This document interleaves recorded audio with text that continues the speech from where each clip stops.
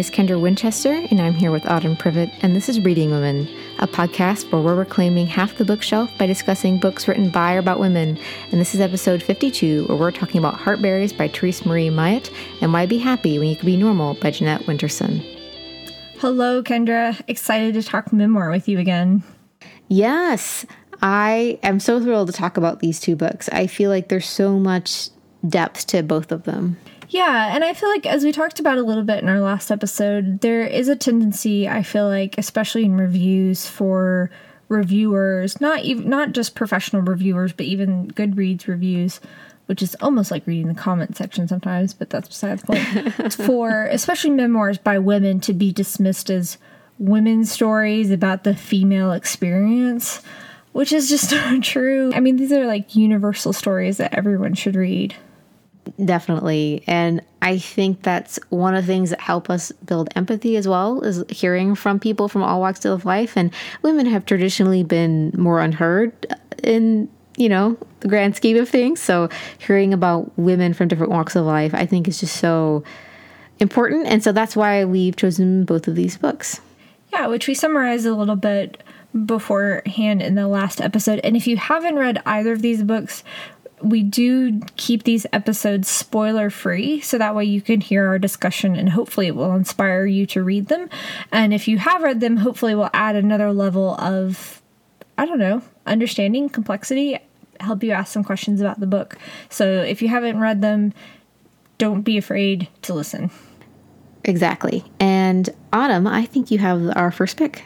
Yes. So my discussion book, as we've already talked about, is Heartberries by Therese Marie Myatt by Counterpoint Press. So this book is about Therese's experiences growing up on the Seabird Island Indian Reservation in the Pacific Northwest, but in Canada, so not in the U.S. And she kind of talks about the experiences that she had, and she also talks a lot about mental health. She was diagnosed with bipolar 2 and PTSD, and she also struggled with addiction. She was sexually abused by her father, who was an alcoholic, but also an artist. And she also talks about her relationship with her mom, who was a healer in the community, and the things that Therese learned from her mother about remedies and different ways of healing. And it's just even though it's only barely 140 pages, there's so much packed into this little tiny memoir.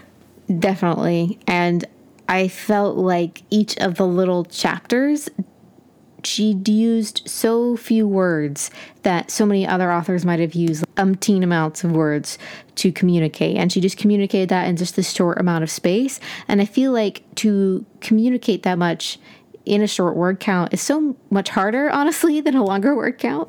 Yeah, I agree. Mm-hmm. Before we get too far into the book, though, I did want to say, so Therese, she has her MFA from the Institute of American Indian Arts, which we'll talk more about later. She's an editor at the Rumpus. She's had articles in Guernica and Pacific Standard and Elle, other places. She definitely is a very talented and experienced writer, and I'm so happy that she's now being recognized for that. Yes, and we've talked, too, in the past, a couple of months ago when we did poetry, and one of the books that I talked about was Whereas by Layli Long Soldier, and that book really showed me how few books I'd read by Indigenous or First Nations voices in my lifetime, apart from very stereotypical types of stuff from my history books, unfortunately. Reading that and then reading this has really made me want to hear more fiction, nonfiction, poetry from First Nations voices. And I appreciate how, Therese has talked about the need for more Native voices in all different types of literature, and how she's been promoting other authors from her MFA Institute as well, and how their just whole message is trying to cultivate Indigenous writers and their talents, and promoting that and trying to have a wider range of Indigenous experiences portrayed in literature, which I just think is amazing. So Tommy Orange and Therese were profiled together, and they've also been promoting each other's books and working together, but also promoting other students' work at the MFA Institute that are still working on their stuff right now. So I think that's amazing. So, Autumn, when you first started reading this book, what was your initial impression, and what had you expected it to be? Oh, that's a good question. I don't know that I had any ideas going into it. This is one of the first books that I read this year, actually, because it came out in February.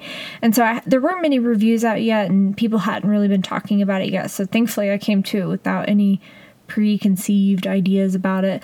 I was really impressed by the writing style, which I know a lot of people have talked about it being difficult.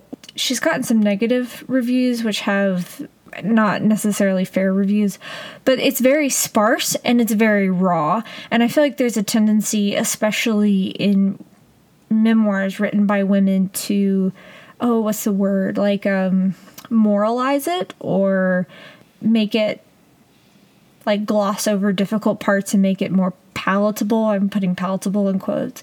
And she doesn't do that. Like, instead of turning her story into a moral, she just tells it how it is. And so because of that, it really packs a punch. Especially, I think, since she has the courage to portray herself with all her flaws and all of the stupid decisions that she's made in her life. And she just puts that out there. And she says, this is my past. These are the decisions I made. And this is the struggles that I have. And having that just real person on the page is just, I feel like it's so courageous for her to do that. And I know she said that she didn't feel courageous like doing that. She was just telling her own story. But I think that just goes to show the mindset and the beauty behind this memoir. Oh, for sure. And she talks to, and I think like her telling her story, and actually, I'm just going to read the first page in the first section because she can tell it better than I can. I'm just going to read the first the first page of the first chapter just so you can get a flavor, not only for her writing style, but also she explains kind of her process for writing this book. My story was maltreated. The words were too wrong and ugly to speak. I tried to tell someone my story, but he thought it was a hustle. He marked it as solicitation. The man took me shopping with his pity. I was silenced by charity, like so many Indians. I kept my hand out. My story became the hustle. Women asked me what my end game was. I hadn't thought about it. I considered marrying one of the men and sitting with my winnings, but I was too smart to sit. I took their money and went to school. I was hungry and took more. When I gained the faculty to speak my story, I realized I'd given men too much. The thing about women from the river is that our currents are endless. We sometimes outrun ourselves. I stopped answering men's questions or their calls. Women asked me for my story. That's just an incredible opening. It really is, and she really jumps to the chase, too, or gets to the point about... And I think the point she makes about the systematic silencing of Indigenous voices is there, and she definitely approaches that head on, and it's kind of like the elephant in the room, as it were, and she doesn't shy away from that at all, which is an important thing to recognize as well. And she does it also in a way that just reflects the style of the rest of the book, of how it's sort of fragmented and impressionistic in a few ways, and especially when she focuses in on something she's trying to communicate. And I think that's just a beautiful style. And using that, I'm not sure she would have been able to sustain it for a long book, but she doesn't need the pages. She just gets there and she communicates what she's saying, and it's just a very beautiful, stylized type of prose. Definitely. There's an interview that Kendra and I both watched on The Daily Show with Trevor Noah, and she talks about a couple different things in that interview. It's short. We'll link it in our show notes so you can easily find it. But she talks about a couple things in there which I think speak to this opening passage. One is that there's this cultural belief that Indigenous people need to be helped, and there's this long history of particularly white people coming to try to save or help or fix people who are Indigenous people. So she talks about that, which is also touched on in this intro. And she also talks about how, since her book has come out, people have been trying to say that she is representative of all First Nations or Indigenous women.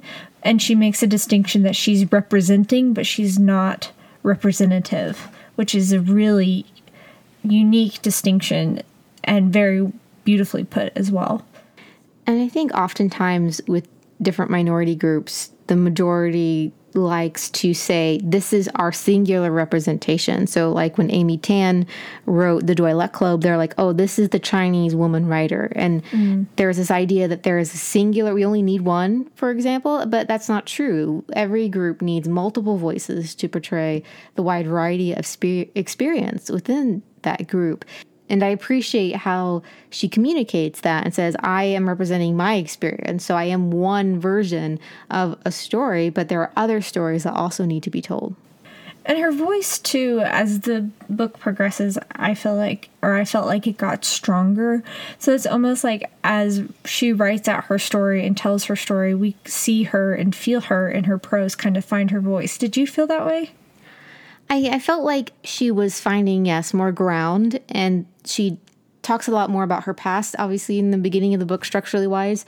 I mean, it's a nonlinear narrative, but she jumps back and forth to her time when she was institutionalized for her bipolar disorder, but also the background of when she had her first son taken from her, and a lot of different things. But then she begins to gain a voice and come to terms with what happened to herself as a child. And yeah, I definitely think that she's beginning to learn that she's worth it, that she is a valuable person and moving forward. So it is hopeful in the end, but you can tell that it's just a journey beginning as opposed to like tying it up with a neat little bow. Yeah, I agree for sure. And we mentioned at the beginning of this segment about the Institute of American Indian Arts. It is located in Santa Fe, and there's a lot of First Nations writers who are in residence there. And if you're looking for more stories written from these perspectives, I would definitely go and check out and see who's graduated from there and who are the writers coming out of that program. Because you recently read Tommy Orange's book, didn't you? Yes, I read there, and he has a wide range of narratives. It's like interconnected short stories. It's been described, the structure is like a spider's web. And as you all know, I'm kind of obsessed with structure. And so I loved seeing that on the page. And there's a lot of amazing women characters that he portrays. And someone asked him what was his perspective and why he wrote so many strong women. He's like, I wasn't intending to write strong women. I was just writing the women in my life, and they are strong. So I wrote them. That's amazing. So I was like, yes, thank you so much. So at the end of Reading Women Month in June, the first book I picked up by a dude was Tommy Orange's book, and I absolutely loved it. And I think it qualifies as the buyer about women. So go forth and find it and read it, because it's also amazing. And I will link to the profile of both Therese and Tommy Orange in our show notes as well, so you can go read that. It is really a great interview / profile that they did of the two authors. Also, next year, we want one of the themes to be First Nations or Indigenous writers. So if you have any recommendations for books that you've read and really enjoyed from those perspectives, please definitely email those to us or send us a message on Instagram or Twitter, because we are starting to compile our list for next year already, and we want to hear more about those. So that is it for our discussion of Hardberries by Therese Marie Myatt, and it is out by Counterpoint Press. And now it's time for this week's sponsor, which is Bombas Socks. And Bombas Socks are engineered for comfort for everyone's every day. So that means that whatever you do, there's Bombas Socks that will fit that activity. So if you're a runner or a book reader on the couch and don't like for your feet to get cold, or whatever you do, they have a pair of socks that will fit your needs. And they come in different lengths. So if you are wearing boots and I always have a problem with my boots that I get blisters and there's never a sock the right length. So they sent me these quarter length socks, and they just go right over the ball of your ankle, and it's perfect. So I'm not getting blisters. So I don't have to like roll down like calf socks or try to just deal with ankle socks. And that's been really great because I need my boots in my life. And they sent me a pair of the no-show socks, and they don't slip at all. Like, there is the problem where the no-show socks kind of like roll down to your toes, and then you can't find them, and there's really no point. So mine haven't done that at all. I've been really impressed. And they have a lot of padding, too, which no-show socks usually don't have. So they're super comfy. And, Bombas worked for a long time to engineer these socks so that they would work this way. And also, they come in so many different colors. And another cool thing that I really think is great is that For each pair of socks that you buy, Bombas donates one brand new pair of socks to every homeless shelter, because homeless shelters can't accept used socks. So to date, they've donated over 9 million pairs of socks. Which I think is pretty cool, because those are the number one thing requested in homeless shelters. So for Reading Women's listeners, you can get 20% off your first order by going to bombas.com. That's bombas.com/Reading Women. That's no space, Reading Women. And you can use the code Reading Women and get 20% off your first order. So if you want a perfectly soft pair of beautifully colored socks, definitely go check this out. And there will, of course, be a link in our show notes that you can just click right through. So thanks again to Bombas Socks for sponsoring this episode of Reading Women. And Kendra, you have our next pick. Why don't you tell us about it? So my discussion book this month is Why Be Happy When You Can Be Normal by Jeanette Winterson. This is out from Grove. And this is her memoir of her childhood, and particularly a memoir version of the novelization of her childhood that she did earlier, which was called Oranges Are Not the Only Fruit, which she wrote in her 20s. And then she wrote her memoir in her late 40s, early 50s. So she was able to reflect on that novel as her debut, but also on what she learned since then.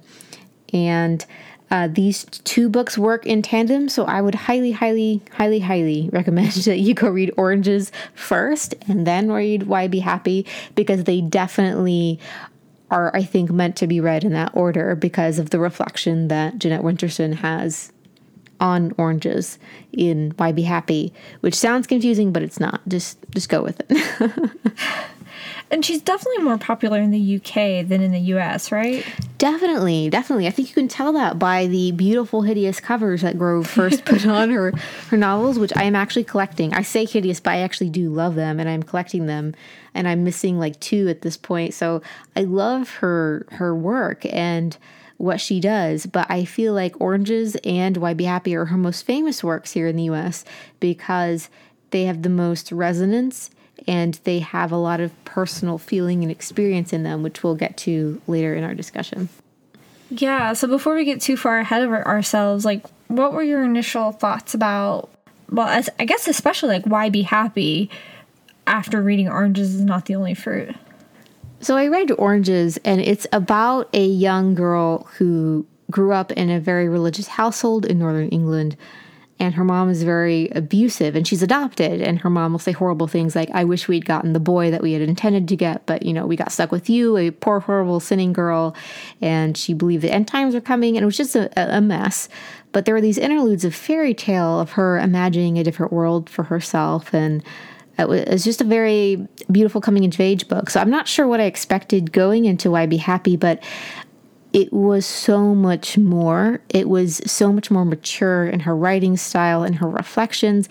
And she said, I pulled my punches in Oranges. I know you won't believe me, but I did. And I just cried like through the second half of the book because it's just so meaningful and beautiful. And she lived a very difficult life, but she came out of it with an amazing amount of positivity.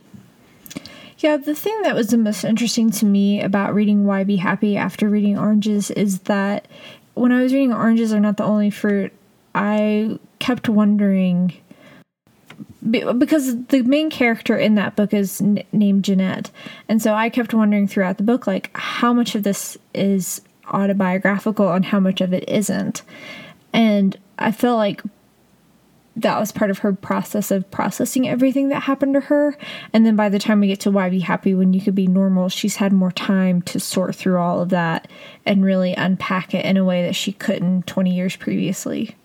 Yeah, and the perspective, I think, helps. And I feel like we as human beings want an end to the story. And really, if a person is still alive, there is no ending. But at the end of Oranges, she has escaped and moved on to the possibility of a hope as an adult because she got into university and different things. And you don't know what happens. But with Why Be Happy, you do know how her young life went and into, middle age.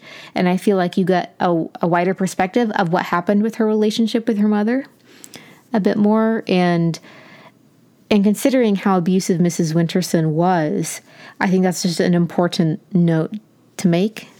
Yeah, let's talk about her a little bit more, because she's definitely a complicated character in both books. Yeah, so Mrs. Winterson and obviously Mr. Winterson adopted Jeanette, and Jeanette says she doesn't know exactly why they didn't have a child of their own, but she makes some jokes about Mrs. Winterson not wanting to get in that position with Mr. Winterson and different things, because from a very early age, Mrs. Winterson emphasized that sex in all of its forms, seemingly, to Jeanette was bad. And so she raised Jeanette as a very religious child with end times, and she is very anxious, and she obviously has a lot of mental health problems that aren't being dealt with at all, really. And she's using her religion as an excuse to abuse a child, which is just really horrifying to watch. It really is. And I don't think... It was fascinating to watch Jeanette unpack that too, because I don't think she realized at the beginning that she was in an abusive situation. And I think that that's a common trend, almost like Stockholm Syndrome or something like that, where when you're in something like that, you don't realize it's abusive until it gets really, really bad. And I think when they did the exorcism on her, is the tipping point. That's not a spoiler, really. We'll tell you anyway. Yeah, so... But you can tell from the blurb back of the book, Jeanette realizes that she's attracted to women and only women. And so when the church and obviously Mrs. Winterson find out, they believe it's a devil that has inhabited Jeanette, and she gets caught with one of her girlfriends. And so they try to perform an exorcism, and she's just like, okay, how do I make this end? And so she pretends she repents. She's invited back to the church, but it just doesn't work. She wasn't really taught about anything about sexuality. And so, yeah, it's very interesting to watch, because Jeanette she talks about revival meetings, and she was preaching at revival, and then she would go spend, the night with her girlfriend, and that didn't seem any abnormal because there was no sense of discussing that part of life with her at all in her religious community. And since there wasn't that, it was like, well, this is just normal for her. And I found that very interesting, because that's what Mrs. Winterson says to Jeanette. Why be happy when you can be normal? But Jeanette's normal is different from Mrs. Winterson's normal, and Jeanette's normal is happy, so you can see why that was so confusing for her. So after reading Oranges, it ends when she goes to university, and she also talks a lot about being working class and being from the North, which is sort of like America's South. It's like farther away from the capital, well, cultural capital, you might say, of UK and different things. And so she talks a lot about being working class. I think a lot more in Why Be Happy. And I found that very interesting, because it also talks more about her university experience as a working class person. And one of her professors says that you are an experiment. Yes. It's so bad that she's treated that way. And there's another section in that book too where she talks about people thinking she's dumb because she's from that area or something like that. Yeah, that was a really interesting thing to parse out. And I think, particularly since we interviewed Elizabeth Catt last month about Appalachia, I definitely relate to Jeanette Winterson. And if you listen to Jeanette Winterson read some of the audiobooks, you can tell she hasn't lost her Northern accent. But when I left, I was definitely pressured to lose my Appalachian accent as much as possible, because of people saying similar things. There's a lot of assumptions that go with your accent. And I really appreciated that Jeanette Winterson tackled that in the UK. And in the UK, they're way more class heavy than we are in the United States. Even though we do have classes in the United States, it's more of an obvious thing, I think, over in the UK. And I appreciated how she tackled that as well. I also thought it was interesting how she compared the region to the religious community there, because she kind of says like people were really involved in the church the way they were because there was really nothing else better to do, but also kind of how it brought order to the community. But it was also sad to see that, even though Jeanette was part of this really strong, tight-knit community in a lot of ways, that was kind of isolated from the rest of the world, she really didn't understand how to be in relationship with other people, which is something that she explores in Why Be Happy a little more fully, about how she struggles to have relationships and have intimacy and be vulnerable with people.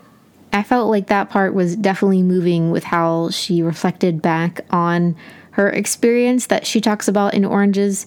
And so in Why Be Happy, she looks at her relationships, like her romantic relationships, also discovering like her birth mother and how she had always imagined it going well and it wasn't exactly everything that she had hoped it to be, but also coming to terms with her religious background. And one of my favorite sections is where she says something along the lines of, a lot of people who leave conservative religious communities try to pretend like it never happened, but she has realized that's part of who she is because that's how she was raised, and learning to just accept that that's part of who she is. And so she finds herself browsing like spiritual sections of bookstores and different things. She's not a participant in organized religion, but she just considers herself spiritual. Which I couldn't help but think about Tara Westover in Educated, because she's also grappling with different questions, growing up Mormon and leaving Mormonism, and definitely an interesting companion read to this one, or to these two. I definitely think so, especially considering that there are different generations, there are different countries, different religions. It's just so interesting to see all of the parallels, and I would love to see someone do a companion review of the two of those books. We would obviously highly recommend that you go check out Why Be Happy When You Could Be Normal. Also, Oranges Are Not the Only Fruit, both by Jeanette Winterson, and are out from Grove. And which brings us to the end of another month. I can't even believe it. The end of September, and here in the South, that means it's almost fall. It's like when the pumpkin spice lattes come out, it's still like boiling hot, and you're like, do you make the iced pumpkin spice lattes? All the store, even though we're recording this when it's not September yet, there's already like sweaters out at Target, and I'm like, it's 90 degrees out here. Anyway, hopefully by the time this comes out, I will be wearing sweaters. I will pray hard. This is a dream, during the 2 months that we get to wear sweaters. Yes. So next month, we're going to be talking about fractured fairy tales. And as always with these types of themes, we are taking it very creatively. So we have a bunch of fun books for you next month, loosely based off of a Halloweenish kind of theme, kind of not really. So definitely want to check back for that. We'll see how the inspiration leads us. We do not know. To unexpected places. So that will be fun for sure. Well, that's it for this episode. If you haven't already, we would love to have you review us on your podcatcher of choice, especially Apple Podcasts. It gives us a boost in the algorithm, and we love seeing your reviews, and we greatly appreciate them. Also, you could definitely check out our newsletter. We have author Q&As that go through there. We announce our discussion books first there. We have most anticipated book releases, which I always love looking through, and we also do book reviews. So if you haven't already, you can find that link in our show notes. So be sure to join us next month, where we will be talking about fractured fairy tales. Meanwhile, you can find Reading Women on Instagram and Twitter at The Reading Women. You can find Kendra at KD Winchester and me at Autumn Privet. You can also find us at readingwomenpodcast.com, where you can find our past episodes, the author Q&As Kendra mentioned, book lists, and more. And thank you all so much for listening, and we'll talk to you soon.